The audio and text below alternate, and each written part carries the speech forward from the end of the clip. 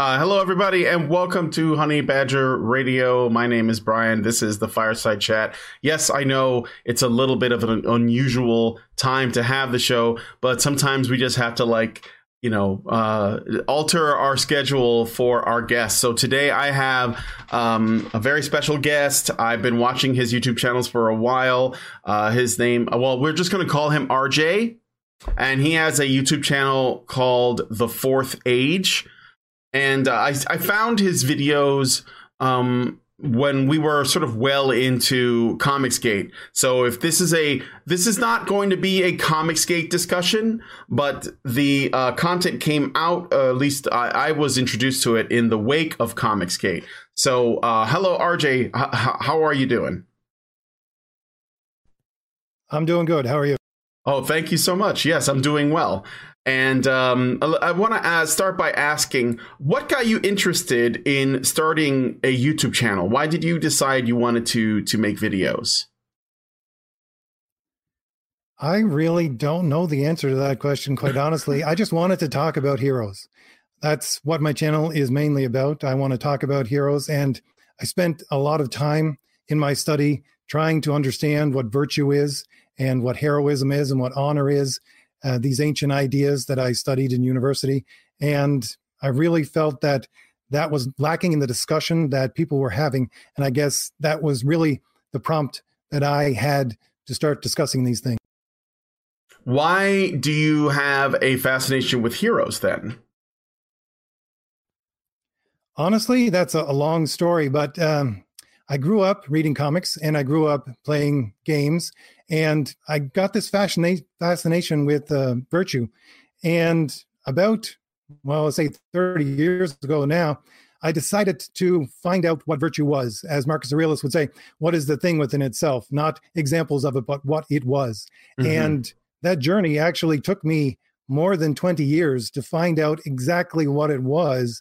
And during that time, I learned about a lot of other different things like heroism, like honor, like righteousness, and the fundamental ancient definitions for these things. And honestly, when I came back to it about 20 years later, and I said to myself, well, I've looked through all this stuff and I still haven't found what I'm looking for. I actually went back to the original things that I had looked at, and I said to myself, there's the definition right there. And I learned there and then that what I had to do, what I've been doing for the last 20 years, was really trying to get rid of all this progressive nonsense that had been piled up in my head for so long. And it took that long for me to get rid of that information in order for me to see what was staring me in the face from the first. So you actually had a progressive mindset and then sort of found this and managed to, it sort of pulled you out of that? Well, yes and no. I've always been very conservative and grew up in a very conservative household, but I did go to university, spent a lot of time there. I think almost 12 years. And mm-hmm. I originally intended to become a professor, but when I was doing my graduate work, I figured out that I really didn't want to be among these people. But really, I don't think it was something that was taught very specifically and that I believe very specifically. It was more the underlying layer of what is there for almost everything that you see out there in the world today, and has been so for quite some time. I've seen studies that say, and I've seen people discuss this, that people who tend to be more right wing or conservative when they go to university, they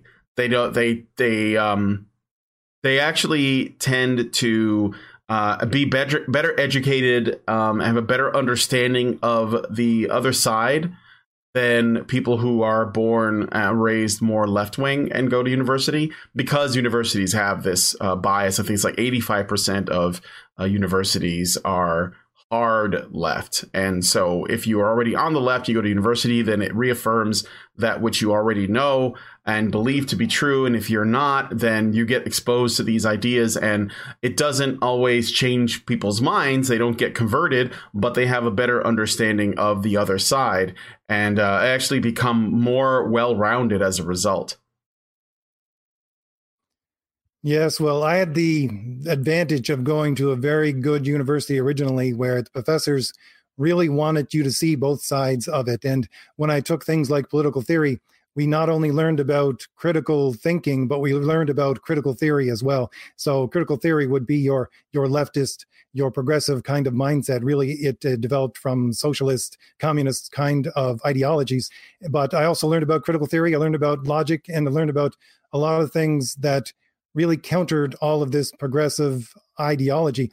But that was in my undergraduate. When I got to grad school, when I got to bigger schools where they were training you to be a professor, that kind of fell to the wayside. I didn't see that there. People didn't want to search for truth. They didn't want to look for knowledge. They simply wanted you to parrot what they had done and what had come before.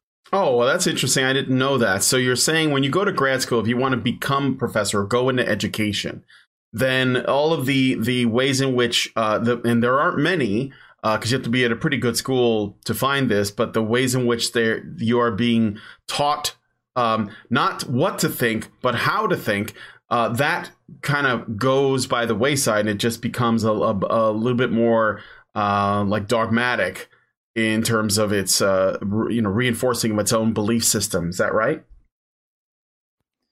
Yes, but it's very fundamental in the way that they're teaching, and not so much in what they are teaching, certainly in what they're teaching to some degree, but I would say it's more the fact that the way that the classes were structured, because I went to a very small university when I did my undergrad, both of my undergrads actually, and I had classes where you argued with the professor and you had conversations and you had very deep political and philosophical conversations. But when I got to grad school and I got to these larger classes, when they were still seminar classes and you were still allowed to speak up, no one but me spoke up. No one knew how to actually argue. No one knew how to make a counterpoint. All of these other students from different universities I found were just silent sheep. And that's what they thought you should be in trying to be a professor. And it really shocked me that really a lot of the classes, it ended up with me and the professor just having an argument, and everybody else would just be sitting there. But it was a seminar class, so we were supposed to have an argument. So, I mean, these fundamental things where people certainly don't speak up, it's just that kind of mindset, not entirely what you're being taught, but certainly how you are being taught. Oh, yeah, that makes a lot of sense. That's really interesting. I wonder if that doesn't have anything to do with, like, I think that students that go into university that are not taught like how to think about big questions, how to think about these kinds of very deep philosophical discussions. I wonder if they're not instead just simply taught what to think, memorize things, which is at least a big problem with public schools here in the States. And as a result of that, when they go into university, they kind of become they're conditioned to be very agreeable. And so they realize that, or they believe that the best way to pass your classes is to not challenge the teacher and not make a fuss, and instead accept what they're telling you as gospel and memorize it and pass the test and get an A and then go into the workforce. And because I used to start arguments with my professors as well, and I was the only person who did that in my classes. And I remember I was accused by a professor, although he didn't use it against my grade because he couldn't, of hating women because I challenged the dogma of feminism in college. And I remember running into him in the hall, and he said, "Oh, you're the kid that hates women." And I said, "No, I don't hate women. That's ridiculous." But I think it's because he wasn't accustomed to people actually speaking out, and because most of the time students, they didn't want to fail. They were afraid of not being approved by their professor, so they stayed silent. Remember what they were told, and then made the just pass their classes. Well, I would agree with that to some extent. I think, something that happened to me when I was, I guess it was during my honors for one of my undergrad. I was just me and the professor because there was no one else there. And he told me that he really liked to teach me because whenever he said something, it made an impact. And I had a worldview that could incorporate all of these ideas that were being thrown at me into my worldview, and I could reject them or I could accept them. But he said that other students, they simply just didn't have that. They didn't have a backdrop of knowledge. They didn't have any fixed reference points. And he said it was like shooting bullets into space when he talked, because he never knew if he was actually hitting anything. And I think that's the main problem with these people that grow up without any fixed idea of what the world is, or any kind of fixed notion of knowledge, or any background like that at all. They simply don't have a background in order to orient themselves, in order to understand these ideas. They're just a buoy on the ocean, and nothing makes any sense in that way. And that's really what progressivism has tried to do, to unmoor even thought and speech from its original setting. And so, I don't know what you'd say, readjust the language to fit their narrative. So let me ask you a question. Your channel name is The Fourth Age. What is the meaning behind the name of your channel? Well, the meaning is, I am talking mainly about comic books, but I also talk about movies and shows at times. But what I concentrate on is heroes. And in Greek mythology, the fourth age is the age of heroes. And I think that that's what we need to get back to. We need to get back to an heroic ideal where people are self-sacrificial. And that's what I wanted to talk about heroes. So I called it the fourth age because that is the age of heroes. Ah, I see. And okay, that's really cool. That's really interesting. Because when I heard it, I thought of in comics specifically, we used to have ages.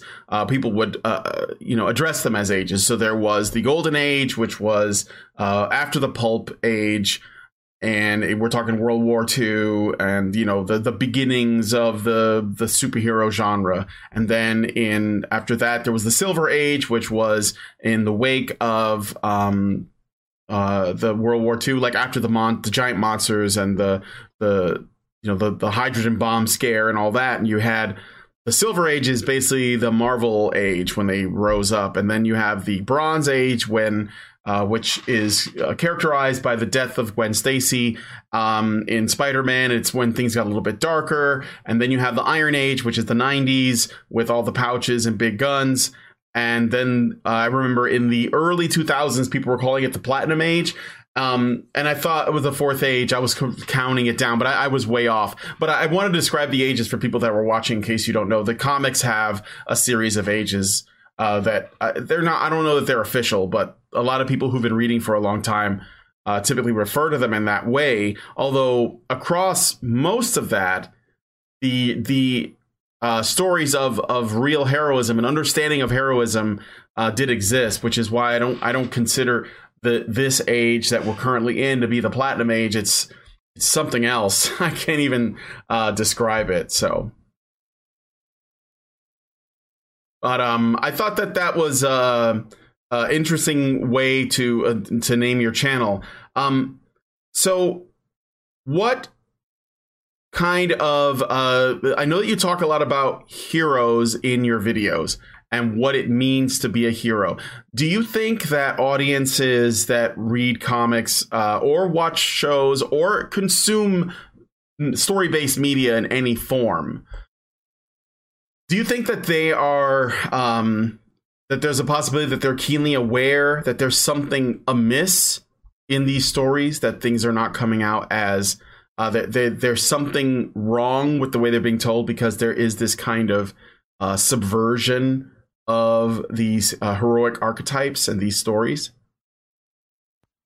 Oh, quite definitely. I get that comment all the time on my videos. People saying that I never really understood what it was that was scratching at the back of my mind. I knew I didn't like this. I just couldn't understand or put it into words why I didn't like it. People make that comment all the time. They say that you're right. This isn't a hero. What I'm looking at here isn't a hero, and that's why I don't like it. And certainly it's been going on for quite some time now. Personally, for myself, a lot of things fell away for me because of how modern media was portraying just your normal people besides the heroes that were on the screen. And I think that for me, anyways, I really gave up on mainstream comics well, we'll say mainstream comics that were being put out around the late 90s. And, I did buy comics after that, collections and older comics, but I saw this going on as early as the mid 90s in comics, and it just progressed into other things like television, movies, everything else that I really went to for a story. It just started to be taken over by this. And I could see the progression because I started to give up on these things one by one by one. Mm-hmm. And I would go to other venues, really, things like foreign movies and stuff like that, that doesn't have this progressive ideology in its background. That's where I went for my stories after that. Yeah. Yeah, same here. I was just going to ask you if you'd observed this change, what's going on in comics now. I also stopped in the 90s. And it was like there was this strange fascination or borderline obsession with anti-heroes, with stories that weren't very well written but were well illustrated. With this, it didn't feel, and I hate to make a feeling argument, but there was something wrong with it. It was something missing, and that was happening in the mid to late 90s. There was this weird obsession with anti-heroes, with subversion of existing archetypes. You mentioned, and again, this isn't a Comicsgate discussion, but I'm gonna use comics as a means to discuss these like bigger ideas. I remember in one of your videos you were looking at a paragon of virtue and used Superman as an example, and you were explaining why Superman is a hero, why he resonates with so many people. And I mean, like, people anywhere. You can go in the middle of Australia, the Australian outback, find an Aborigine and ask them if they know who Superman is, and they can tell you. I just had this thought that in the mid to late 90s, there were these kind of anti-Superman characters. Even The Dark Knight Returns, which is a comic that is widely revered as an incredible piece of work by Frank Miller, features a Superman that represents kind of like this. He's kind of a fascist figure. And I saw that going on even back then. He's like the representative of the Reagan era and all these things that Frank Miller doesn't like. And so and then there's Supreme. That was a thing in the 90s. That was like this super violent Superman character. So there was this desire to subvert and criticize and dismantle heroic archetypes. Even going back as far as then, would you say that that's a fair assessment? Yes, indeed, it is a fair assessment. I just had a discussion with someone on that video. I was talking about those books in particular and about The Dark Knight and how this, for him, was the beginning of the end for Batman and for Superman. And I pointed out, and he agreed with me, that really at that point, they weren't trying to drag down the heroes so much individually. I think it's more the, I don't know what to call it, the friendship between these two heroes. That's the original point where they tried to destroy the idea of hero. I think certainly the idea of friendship is right there in the middle of heroic ideals and should be something that is put on a pedestal and lauded, true friendship. And that was what was destroyed in my mind in that book. And although, you had Superman and Batman both becoming much darker, mm-hmm. I really think that the destruction of the friendship between the two of them was something that needed to be done first. And then they moved on to the destruction of the other heroic ideals, because at that time, it was just an Elseworld story. It didn't really impact the main continuity of comics. So that's when they started to chip away, I think, at these two heroes and the fundamental basis of them being heroes and being friends. But yes, indeed, I agree with you that that was certainly a time, not just for these heroes, but a lot of others, where this began. Yeah, I agree 100% that you mentioned, and I was just going to say this too, that the thing is, The Dark Knight Returns, if people there are people that say, well, I like that book or whatever. I'm not trying to attack or criticize that book specifically. I think that it was an Elseworld story. It was just, I think Frank Miller may have just been exploring this idea, and he may not have, and I couldn't tell you for sure, but maybe he didn't want that to ever actually become a canon thing, but he was just making a one-shot story, kind of like what Marvel used to do with What If comics, which go back to the 70s and 80s. Where you could just experiment with things that normally you wouldn't be allowed to do because, they want to maintain the canon universe to be a certain way. And then there would be no consequences. It was like you could just tell the story one time and then, hey, whatever. And just like Alan Moore's Watchmen, I'm not a huge fan of the book. I understand why people like it. I don't dislike it. I think it's okay. It's an interesting way to tell that kind of story. And I don't mind stories that, do these kind of subversions of heroic archetypes and heroic stories. However, the unforeseeable at the time consequence of books like The Watchmen and Dark Knight Returns was that it became a mainstream idea to do these subversions over and over by far less talented and far less subtle people. And then it started to sort of degenerate away from, what people expect as the mainstream, and all these subversions become the mainstream. And so the original ideas of superheroes become the subversion. There's sort of like a flipping of what people's expectations are, if that makes sense. Yes, it makes sense. And I'm always talking about on my channel that, the traditional Western idea of a hero, it goes back, I would say, from my studies, for more than 3,000 years in Western civilization. And it's that a hero is a paragon of virtue. And if you take that out of the equation, you're not looking at a hero. And that's what a lot of these comics did. They took that out of the equation. You're not looking at someone who's virtuous. You're not looking at someone who's fighting like Superman is supposed to for truth, justice, and the American way.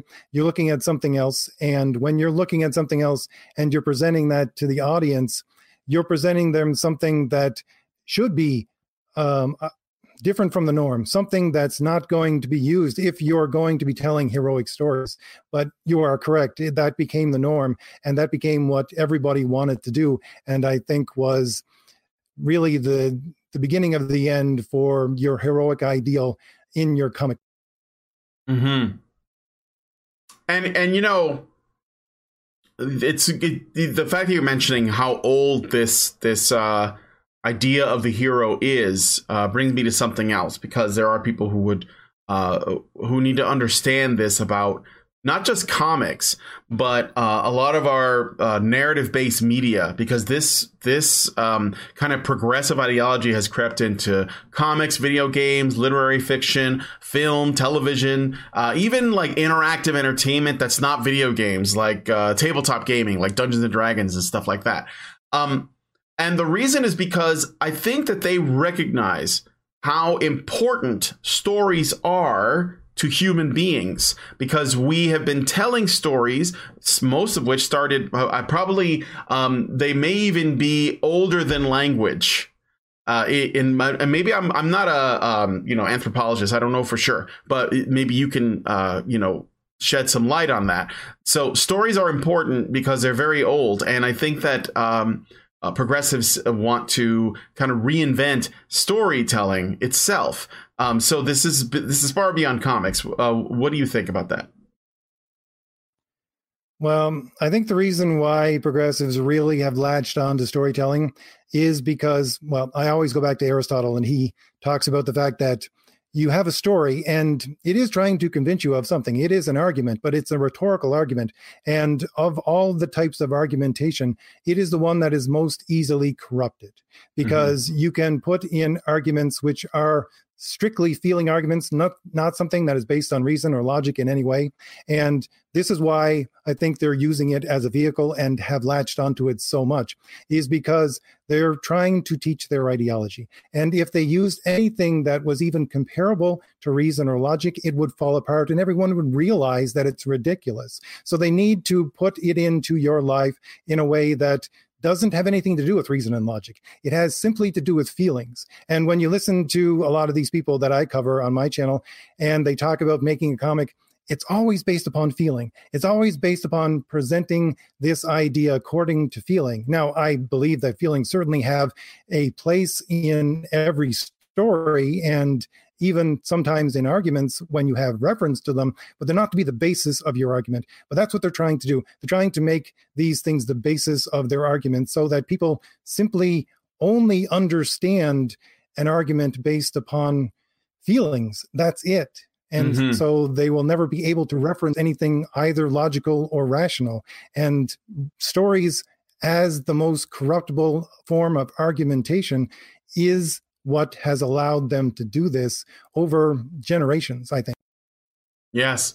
But stories, in order for them to really work, there has to be a truth in them. And when I say that, I don't mean facts, because a story can be completely fictional while revealing a kind of truth. I think those are the ones that typically resonate with people the most. Like, for example, the story of Beowulf is, I think it's the oldest written Western piece of fiction that we have.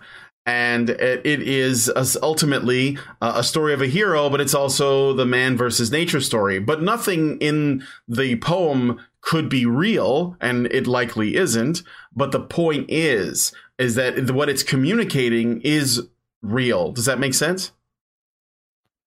Yes, well, I would agree. I think that when a story is being told, again, I always go back to Aristotle on my channel because he has had such an influence on storytelling, because he set out manuals almost for storytelling and things like his Poetics.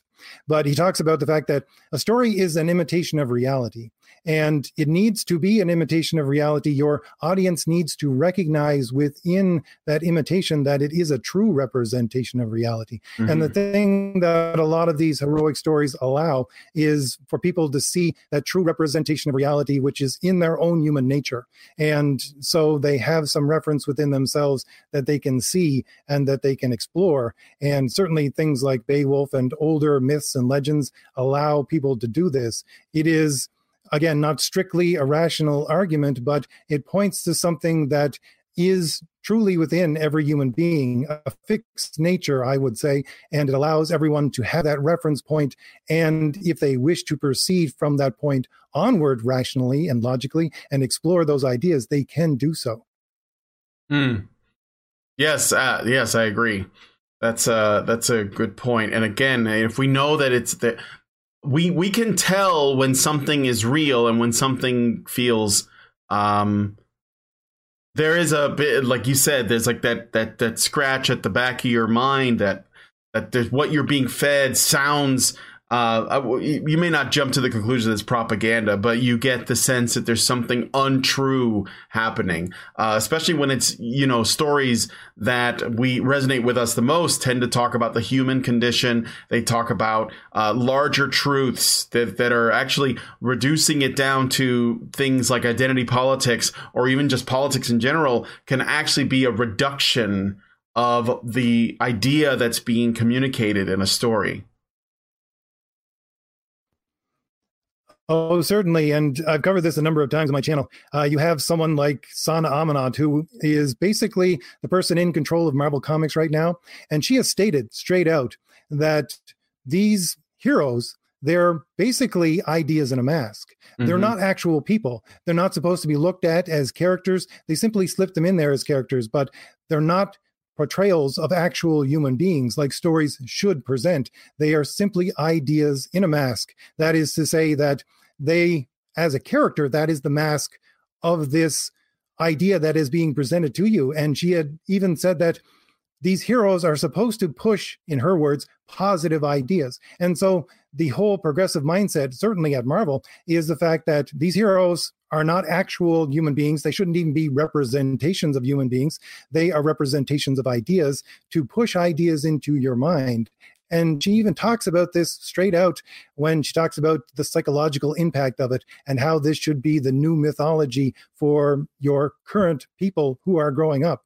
And there's no bones about it. They don't make any bones about it anymore. They straight out say this, that they're trying to push ideas into your mind rather than represent any kind of reality, rather than give you a hero or even a character that you can identify with as a human being. Yes, it's actually it's good that you brought up Sana Amanat, because I did want to talk about her work with Marvel and the kinds of ideas she puts out there. So essentially, she's saying that her idea of a hero is not a person like Peter Parker is written as a person. That's actually what made him so successful and the most one of, if not the most relatable mainstream superhero character in history. But they are actually talking points. They are arguments in a mask. They are ideas, and they're trying to put them out there based on their beliefs. And the ironic thing is that Sana Amanat herself, in case you guys don't know, she is the creator. I think she's the one that created the new Ms. Marvel, not the original Ms. Marvel that is now Captain Marvel, Carol Danvers, but Kamala Khan, the Muslim girl, Ms. Marvel that lives in New Jersey, and she based that character on herself and claimed that Sana Amanat claimed that Ms. Marvel / Kamala Khan lived essentially her life mirrors Sana Amanat. She said she's based on me. She's lived just like I did, which on the one hand sounds a little bit narcissistic. And it's kind of like a self-insert, like a lot of people who write fan fiction would write. The original story of the Mary Sue is based on the same idea. However, it's actually not even true, because you did a great video. It's actually my favorite one so far, where you went into the history in terms of like when the worm really turned at Marvel Comics more recently with the hiring of Sana Amanat, and also a little bit into Sana Amanat's background, which I thought was really interesting as well. So I thought maybe we can talk a little bit about that, because I think the people here would be really interested in knowing this info. I agree. It is very interesting. I don't mean to malign anybody or to try to get them attacked in any way, but I think people really ought to know what is being presented to them and who is presenting it to them. And certainly when those people presenting these things to them are being hypocritical. And I would say Sana Amanat is one of the most hypocritical people that is working in comics, because, well, her brother was, when she was in high school, he was a multi-millionaire. I think he sold one of his software programs for a couple of $100 million, and her family was very prestigious. And he has since then been found out to be what they call, and have written about him in the paper, they called him a serial swindler. But at the same time he was doing that, he was putting forth ideas that his family had always put forth, and were trying to get these ideas, into storytelling. He was influential in making a lot of the movies that a lot of us have probably seen, movies like Red and Twilight and a lot of others that I can't think of off the top of my head, but there's a number of them. And he had commissioned people, I think at Harvard and even other places, to do research into how to insert these ideas into stories. And I do believe, I'm going to do some more research into this in the near future, but I do believe that Sana Amanat herself is simply using those research materials that she has from her brother really as the basis of what she is doing, of how to insert ideas into stories rather than to have them as stories themselves. Mm-hmm. Mm-hmm. And also, she's actually got connections that go as high. And again, don't go after her. None of that's going to be helpful. I think you guys know that. We just like to discuss these connections. But she does have connections to the Clinton administration as well as Obama, or at the very least, she has they have friends in common, right? Yes, well, one of her close cousins who has been revealed, because I went through trial script. I'm sorry, they went through transcripts of the trial for her brother, and he has now been convicted of fraud in a number of other cases. And another one of her brothers, and I do believe someone else in her family, is now up on trial for other cases of fraud. But her close cousin was the top person at the Clinton administration, or at the very least, the top person who was an aide for Hillary Clinton. I can't remember her name off the top of my head. I wish I could. It's like Abudin. I believe. Abudin, I think. Yes. Yeah, I don't remember her last name, but her first name. No, neither do I. But she was one of the top people in the Clinton administration. She certainly held a number of positions within the Clinton Foundation and underneath Hillary Clinton's staff. And I do believe this is how Sana Amanat was granted access to President Obama while he was in office, because she met with him twice, although they were public meetings. Certainly, when someone has access to a sitting U.S. president, you got to scratch your head and wonder, why in the world does this person who writes comic books have access to a president? Really, when you look at the story behind it, you understand that these are connections that go back far into her family, because she, in a sense, grew up with this woman who was so close to Hillary Clinton. Her parents brought over a number of people into their household, and they lived together, as far as has been told in interviews. And so, yes, this goes very high up on the food chain of what people are trying to get you to think, and where they want you to take that thought process.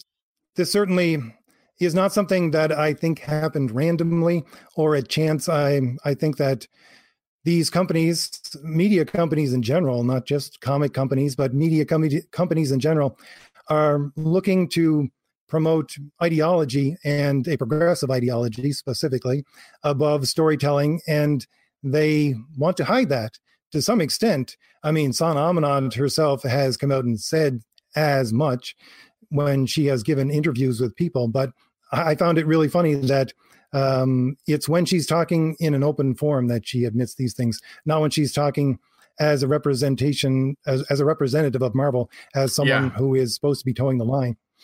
Yes. Oh, and the woman's name, thank you, Zeranx. He says Huma Abedin. Huma Abedin. Here's a picture of her, so you guys know. And yes, she is related to Sana Amanat. So I think it's important. It's an important piece of trivia that does raise an eyebrow, you know. So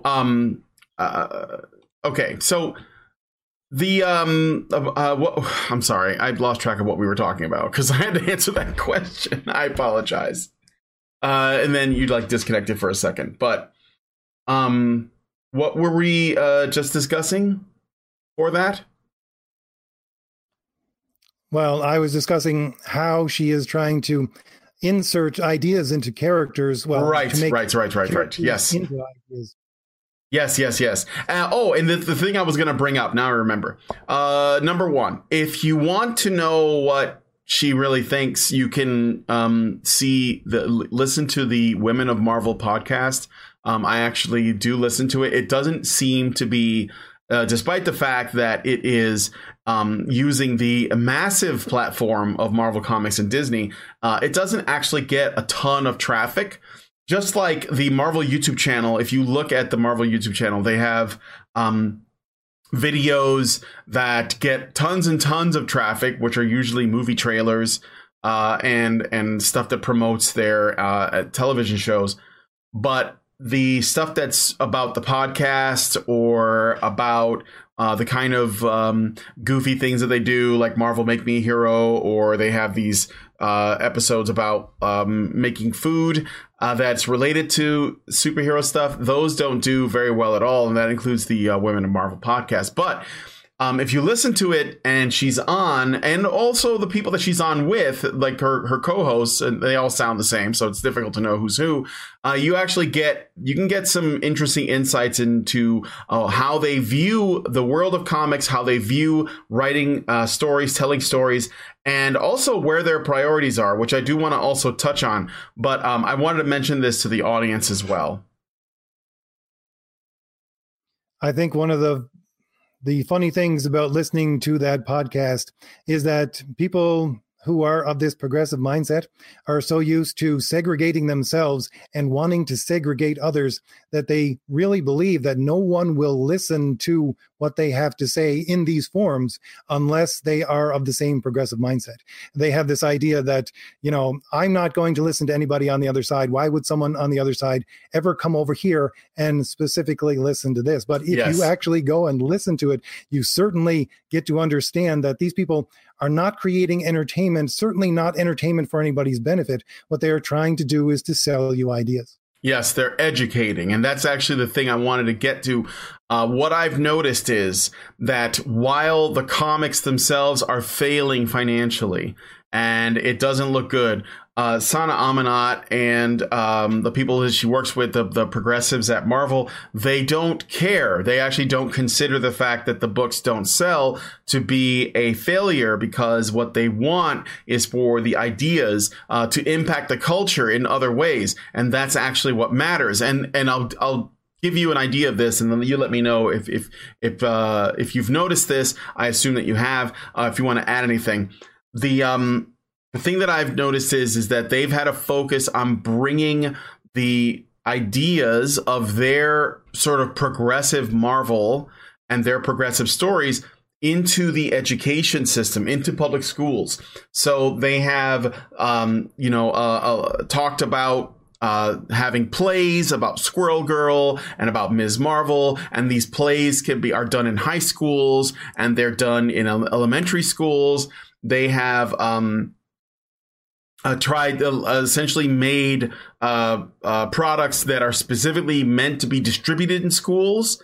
And so they're trying to they're trying to change their audience, and they're moving away from the people who've always been buying the books, which is another reason. Again, Sana Amanat herself has been quoted as in saying, I've heard over and over again that women don't feel comfortable at conventions or in comic book shops, she says.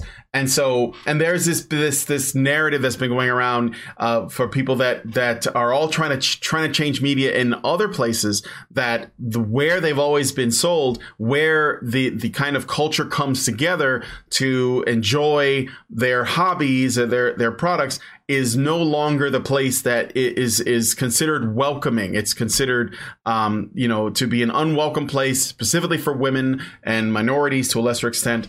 And she's just trying to bring this into education. So all of this other stuff, they're pushing the comics, they're pushing plays, they're pushing these other things that are not related to the main sort of bread and butter of their industry.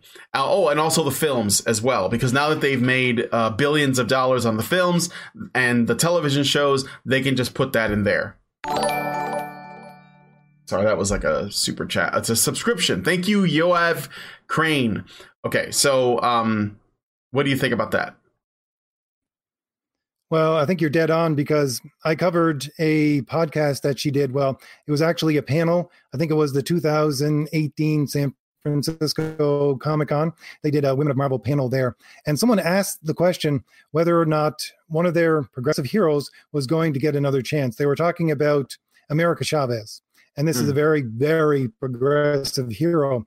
And the book had just been canceled. And they were saying, what are they going to do now that this book has been canceled? And Sana Amanat quite specifically said that just because the book was canceled doesn't mean they don't consider it a success. Now, I went over that in my podcast, because really what she's saying is, even though the book failed to find an audience and failed to generate any money, they still considered it a success. She made the comparison to Avengers. She said they still consider it as successful as something like Avengers. And why? Because it got out there. And so they got their message out there through this book.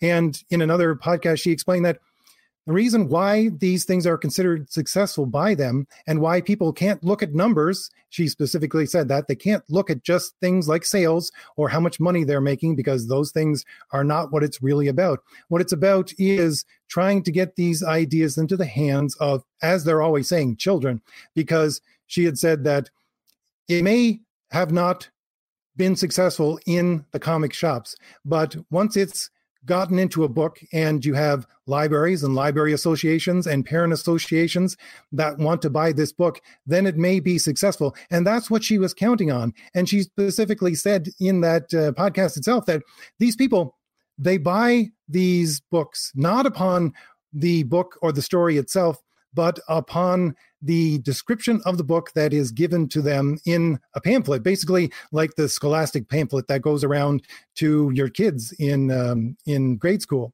But these library associations and parent associations, she is banking on them reading this very aggressive description of a book in whatever pamphlet they get, and they're going to say, yes, I want that for my kids. I want that for this library, because it advances this progressive agenda that they themselves, usually as educators and as librarians, because a lot of people who are educators and librarians have this slant to their mindset. Mm-hmm. They will say, yes, we need that. We need this in the classroom. And this is not something that is only for Marvel either.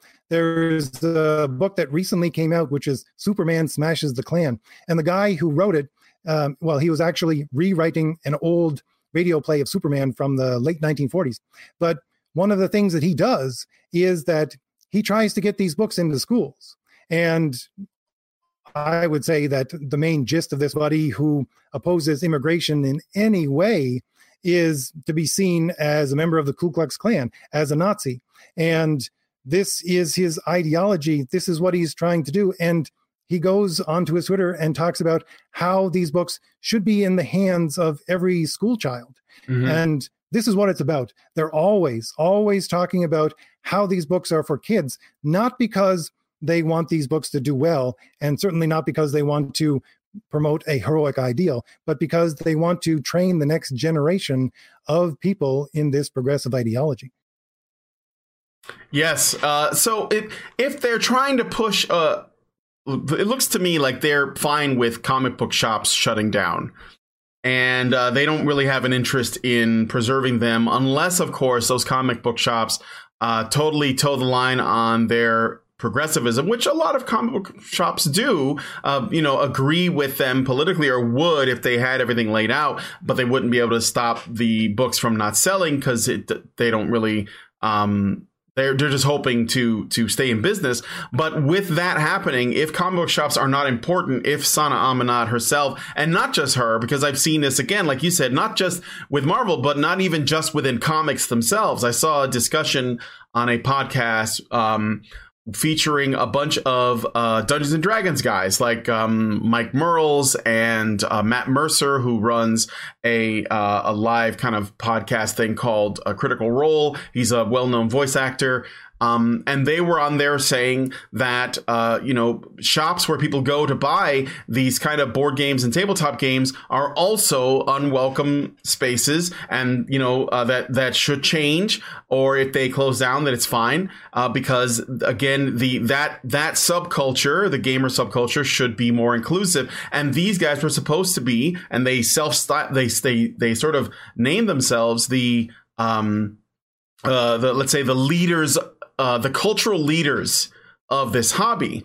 And that this is where they use their kind of self-perceived authority to say this is what we should be doing in the larger culture. So it's not limited to comics; it's everywhere. I'm just using it as another example. And so if that's happening, we can just focus on comics as an example. Where then would people like Sana Amanat want people to go to get their comics? Is it just go to school? We're just going to send it there, or do they want people to just go to the website? Like, what are they hoping to accomplish by getting a bunch of comic shops closed in terms of sales? Honestly, I don't know the answer to that question. I think they were trying to push digital for a long time, but it has bottomed out on them. They want it to change from print media into something that is completely digital, and that simply didn't work. They are constantly trying to promote new things within their connection with Scholastic and their connection with libraries and with schools. But at the same time, when you look at how these things sell and how they're being received, they're not being received in any way that's having really any impact on the bottom line of their sales. They are simply being at some points just given away because, well, that's what they do. For a lot of their progressive comics, they basically give them away because they overship them to comic shops. If you sometimes will say, like, there was a book came out last year, which was Iceman. They deliberately overshipped it by twice as much as you would order so that, you know, it would get out there. This progressive story would get out there. And you had people who are running comic shops. They don't have to pay for the extra comics themselves, but they have to pay for the extra shipping. But the whole point was that they're making this idea out there. They're trying to get the idea out there that these are having an impact.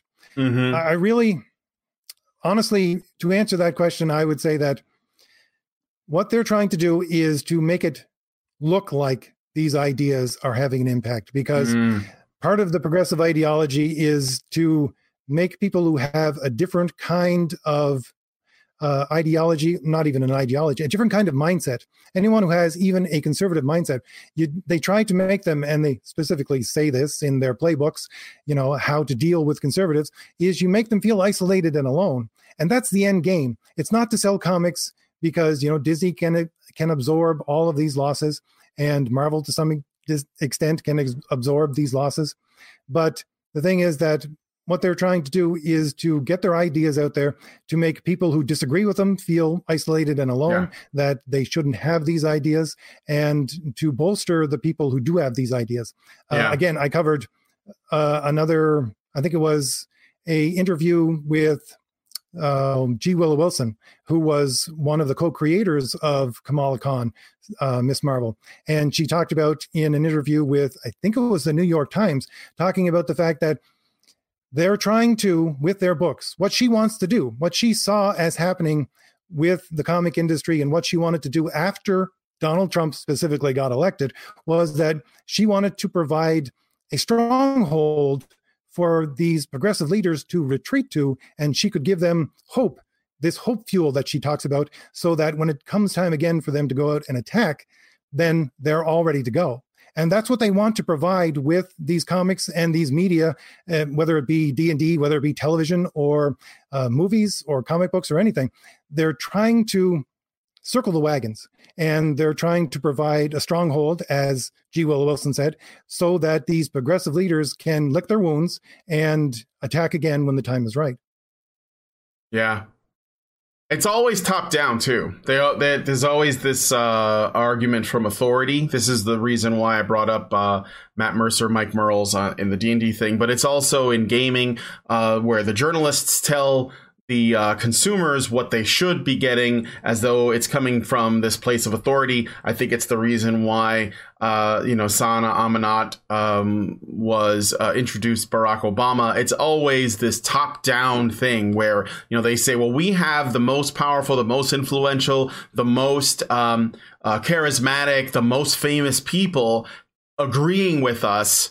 And so that means that we're right. And it does help to make people feel isolated when they think that, because people who are not sort of progressively minded tend to question themselves, and they might say, well, am I wrong about this? Because here are extremely powerful, famous, people agreeing with the progressives and making a statement and coming out, and saying a few words in support of their ideas. So maybe I am the one that's wrong. I don't want to lose my friends, etc.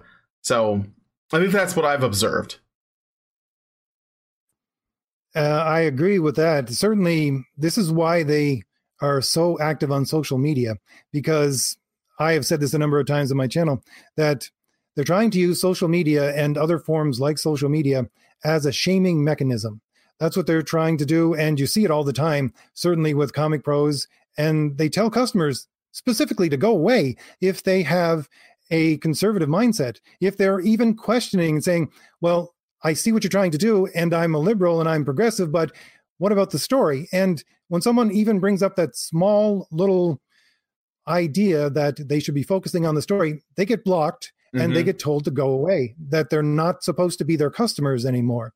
So this is what is going on. They're trying to shame people, but unfortunately for them, they don't quite understand the fact that people who really don't share their ideological mindset are much more resilient when it comes to something like shame, because they're so used to a progressive mindset where you point the finger at other people. The problem is always someone else. It's always someone else. And that's why shame works for them so much. But for someone with a conservative mindset, they say, well, no, look, I'm looking inwardly. If I'm going to point the finger at somebody for what has gone wrong in my life, I'm going to point it at myself first. And so your shaming has no impact on me because I've already had this self-reflection for myself, and I understand that this is not what is going on. But again, I think they are siloed. They have put themselves into an echo chamber, and they firmly believe that they can use these platforms to shame people and goad them into believing their progressive mindset, and it's simply not going to work. And they're really finding this out now, especially with what's going on with American politics, and they're not making as big an impact as they want to be. They look like they are, but when it comes down to the ballot box, they're simply not, because a lot of people are just fed up with what they're hearing, and they're confident enough in themselves to actually believe what they themselves have figured out for their own life rather than have someone tell them what to do. Yeah, it's actually interesting you said that. You mentioned that they use shaming to get people to comply. And I remember you talked about this in a couple of your videos where progressives want to create they act on the assumption that we live in, and they probably also want to create and expand a shame culture, a culture of shame where the mob can get you to do whatever out of I guess out of fear of reprisal, or out of fear of retaliation from them. Whereas we've, a lot of normal people, they live in a guilt culture, right? Does that make sense? I don't want to misrepresent what you were saying. No, that's what I was saying. A lot of people don't quite get into, I don't know, the specific of it. I've gotten a lot of pushback from saying those things, but what I'm basing it on is actual scholarly work, which I ran across a long time ago in my study of classics. And it talks about ancient cultures as being guilt cultures instead of shame cultures. And when you had Christianity come along, it introduced a guilt culture instead of a shame culture, and what the difference between those cultures are and who you have to please in those cultures, in the difference where your shame culture, you have to please society because society is the one who judges you. But if you're going according to a Christian mindset, God's the one who judges you. So really, you got to think about your relationship between him and you. You don't have to think about, first of all, your relationship between you and society. But I think that they are trying to reinstitute this ancient idea of shame culture and to get people to think first and foremost about how is what I'm doing going to impact how I look in society? Am I going to have to save face? Am I going to have to censor myself in what I say because it is going to cause me shame, because we have all these other people who are going to shame me, and that does make an impact on what I'm going to say and how I think. And again, I think that they are trying to reinstitute this, and social media is one of the big tools that they are using because it is a social site, and they're trying to use these social sites to institute, again, a shame culture. But this is something that has been going on for quite some time. Yeah, really interesting.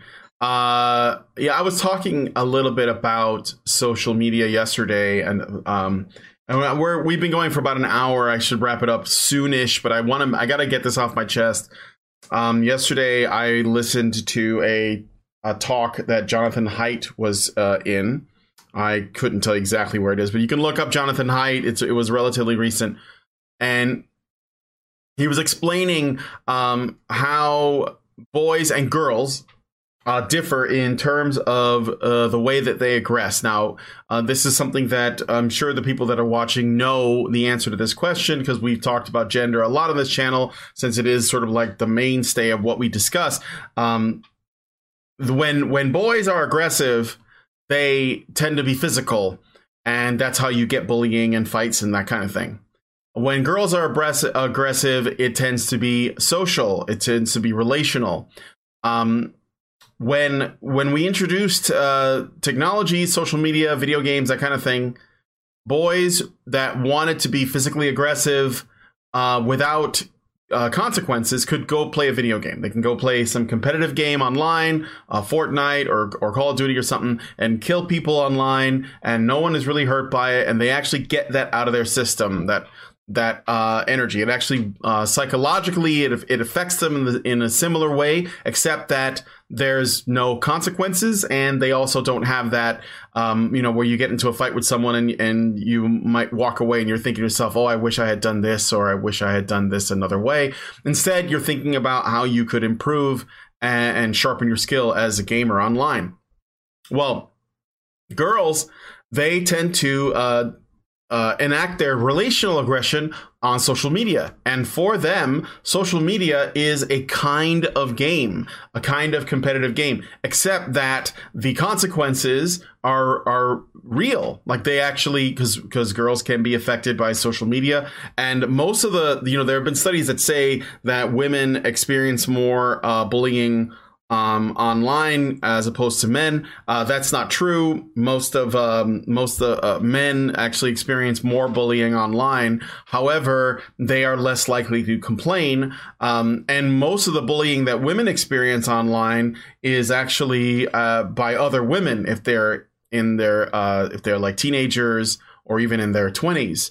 And a lot of it is about social isolation. It's about exclusion, and even ways that they don't expect. For example, if you're a girl and you go on Instagram and you think Instagram is a place where fights don't happen, but it's just people sharing pictures of their food and their pets and their travels and, their makeup and so on. But even that actually has negative effects on girls because they see, they get the FOMO, which is the fear of missing out, or this sort of insecurity that comes over them when they see that their girlfriends or just classmates and peers are sharing pictures of themselves looking, really pretty or with lots of filters and stuff. And they're getting a lot of attention that these girls aren't getting.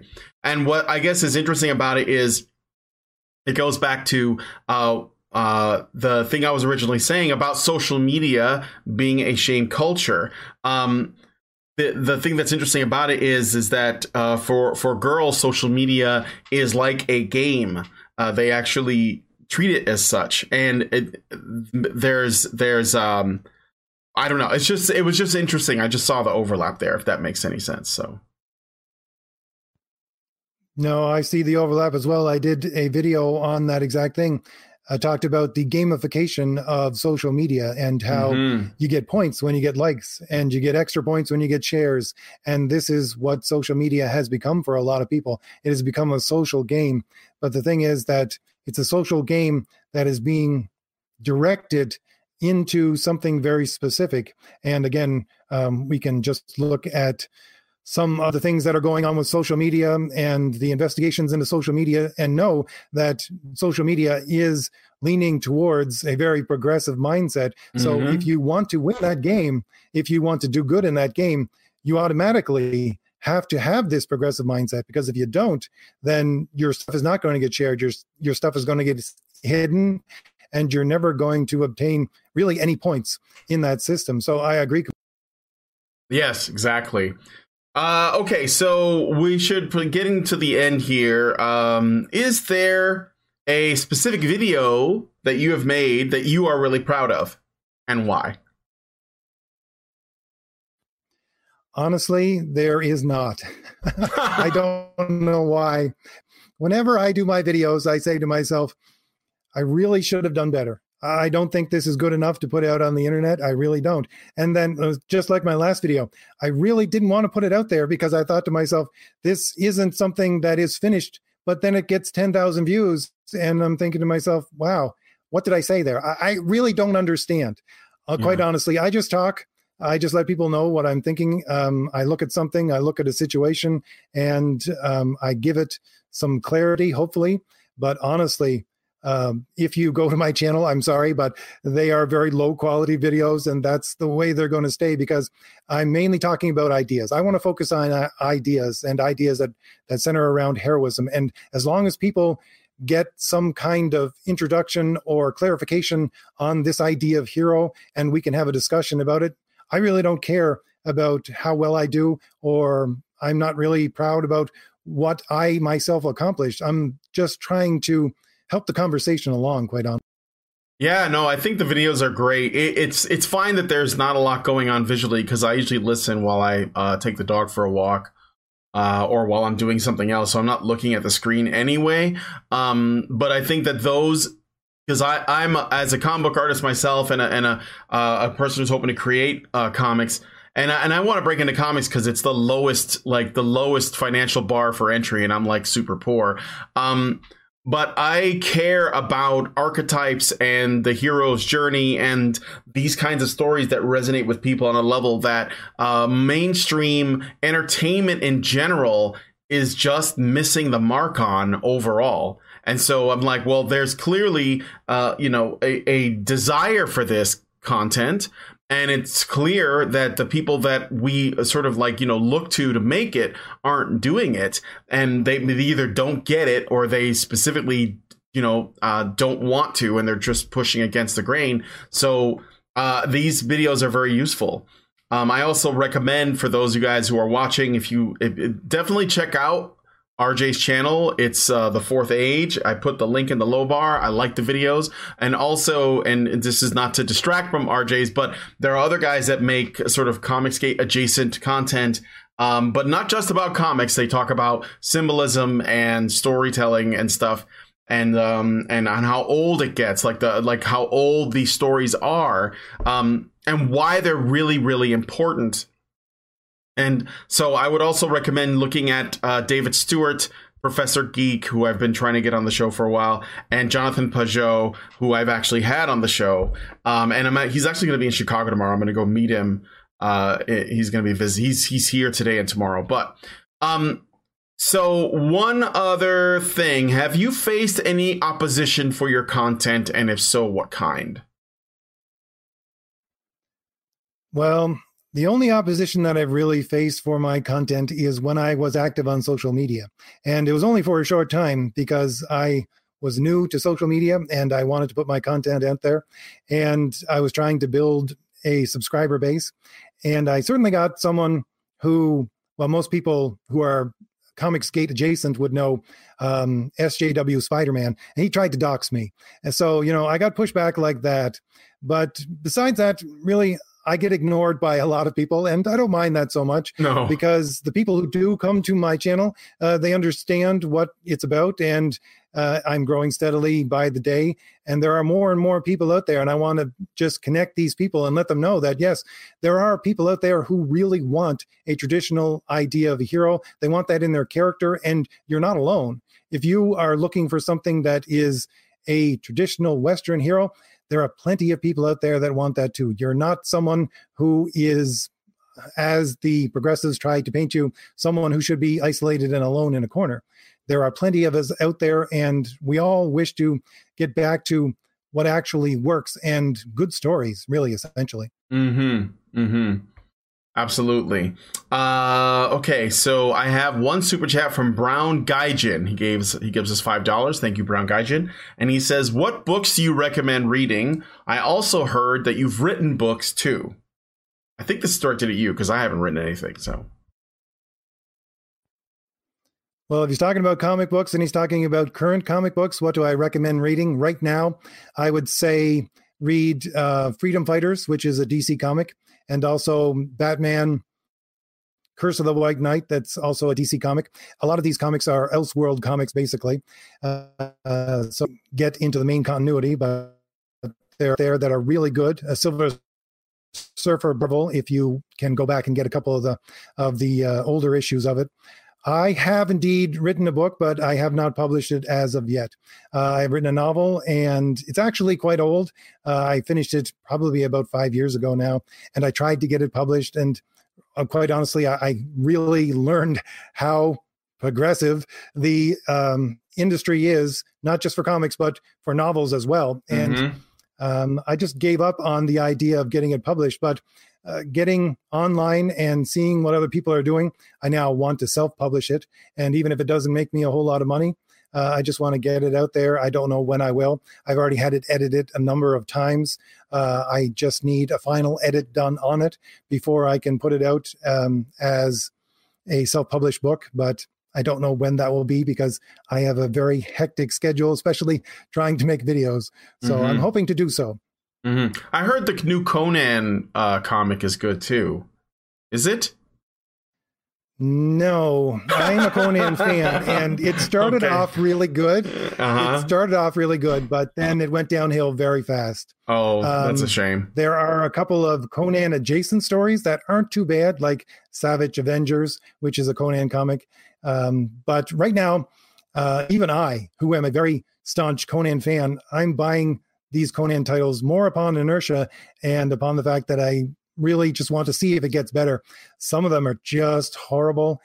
Conan is portrayed as effeminate almost, and you have all of these women warriors about him who are the ones who protect him. So no, I wouldn't recommend that. That's something you run out and buy. All right, never mind about that. I'm sorry, Conan got woke, guys. Or it might. I mean, we'll. I'm sure if it picks up, you'll share that information. Okay, so then I guess I got one last question. I know that this is what you like to talk about, but do you think that the larger conversation that's going on with the much more influential, much larger sort of cultural channels that discuss things like Comicsgate, but maybe not limited to it, should they be taking into account these kinds of, archetypal, historical ideas that you discuss on your channel? Would you like to see the conversation shift in that way? I honestly think the only way to move forward is to go back to these old ideas. I think a lot of people are of the mistaken idea that if we go back to something like the 80s and the 90s and bring it back to that kind of progressivism, that we will save ourselves. But I don't believe that's the way it's going to go at all. I think that the progressivism in the 80s and in the 90s led to where we are today and inevitably leads to where we are today. So we need to rediscover these old ideas. We need to rediscover our history. We need to rediscover the origins of Western civilization and look at things like the traditional idea of the hero if we wish to move forward in any way. Yes, I agree 100%. I think that if you just go back to the 80s and 90s, it's sort of like pushing sludge uphill. It's just going to come rolling back down again, and you're inviting that unless people remember why the stories worked. What Jack Kirby had set out to do when he designed Galactus and the Silver Surfer had nothing to do with him trying to talk about like the Jewish condition. He was basically saying what. I remember specifically in an interview Jack Kirby said about Galactus. He said, I wanted to know what God looked like. And so this is what I made. And then he said, what would his angel look like? And that was the Silver Surfer. And Galactus and the Silver Surfer are representations of Jack Kirby's exploration of the idea, what does God look like? I think that is not something small. That is significant. That is enormous. Okay, I have another super chat from Tyler Preston who gives us $5, and he says, you mentioned SJW Spider-Man tried doxing you, so you might be familiar with Renfamous 2. Are you? No, I really try to keep my social media limited right now. I don't. Well, I listen to everybody who leaves any kind of comment on my channel, and I read the comments there quite religiously so that I hear what everybody has to say. I'm one of those people who, if your name is not sitting there right in front of me, it just falls out of my head. I'm much more of a visual learner. That's why I grew up on comic books. And really, some people say, well, why aren't you answering me? And I never realized that they're the same person, because unless you have a really stunning visual that is attached to your name, I just don't get it that you're the same person. So I could have had contact with this person, but honestly, if the contact is not in any way, shape, or form constructive, then really they just fall out of my vision. All right. Well, thank you for the super chat, Tyler Preston. Also, thank you, Brown Gaijin, for the super chat. And I think we're done. I want to, is there anything that you wanted to say that I didn't ask? Or do you have any questions for me? No, I think we covered a lot of ground here, but I guess I wanted to say that if you want to come over to my channel and listen to what I have to say, it is about traditional heroes. It's about your traditional idea, your Western civilization idea of hero that's been around for at least 3,000 years. And it's something that speaks to the human condition and something that's fundamental within your human nature. And that's what heroes should be. And that's what I tried to center my discussions around and my whole channel around. So if you want to come over to my channel, that's what I discuss. And hopefully it will appeal to you and more people as I continue to grow. All right. Yeah, I definitely suggest you guys check it out. I think there is something inherently masculine about that discussion. And that's just my opinion. So you can see for yourself. I want to thank you, RJ, for taking time to come on and allowing me to be the first person to interview you live on the internet. So thank you so much for that. Thank you. All right. And I want to thank you guys for joining us on this episode of the Fireside Chat. Please hit the like button. Be sure to subscribe. Make sure you're still subscribed and hit the bell for notifications and leave us a comment. Let us know what you guys think about this discussion. Add to the conversation. I always read the comments. Thank you so much for coming on this episode of the Fireside Chat, and I'll talk to you guys in the next one.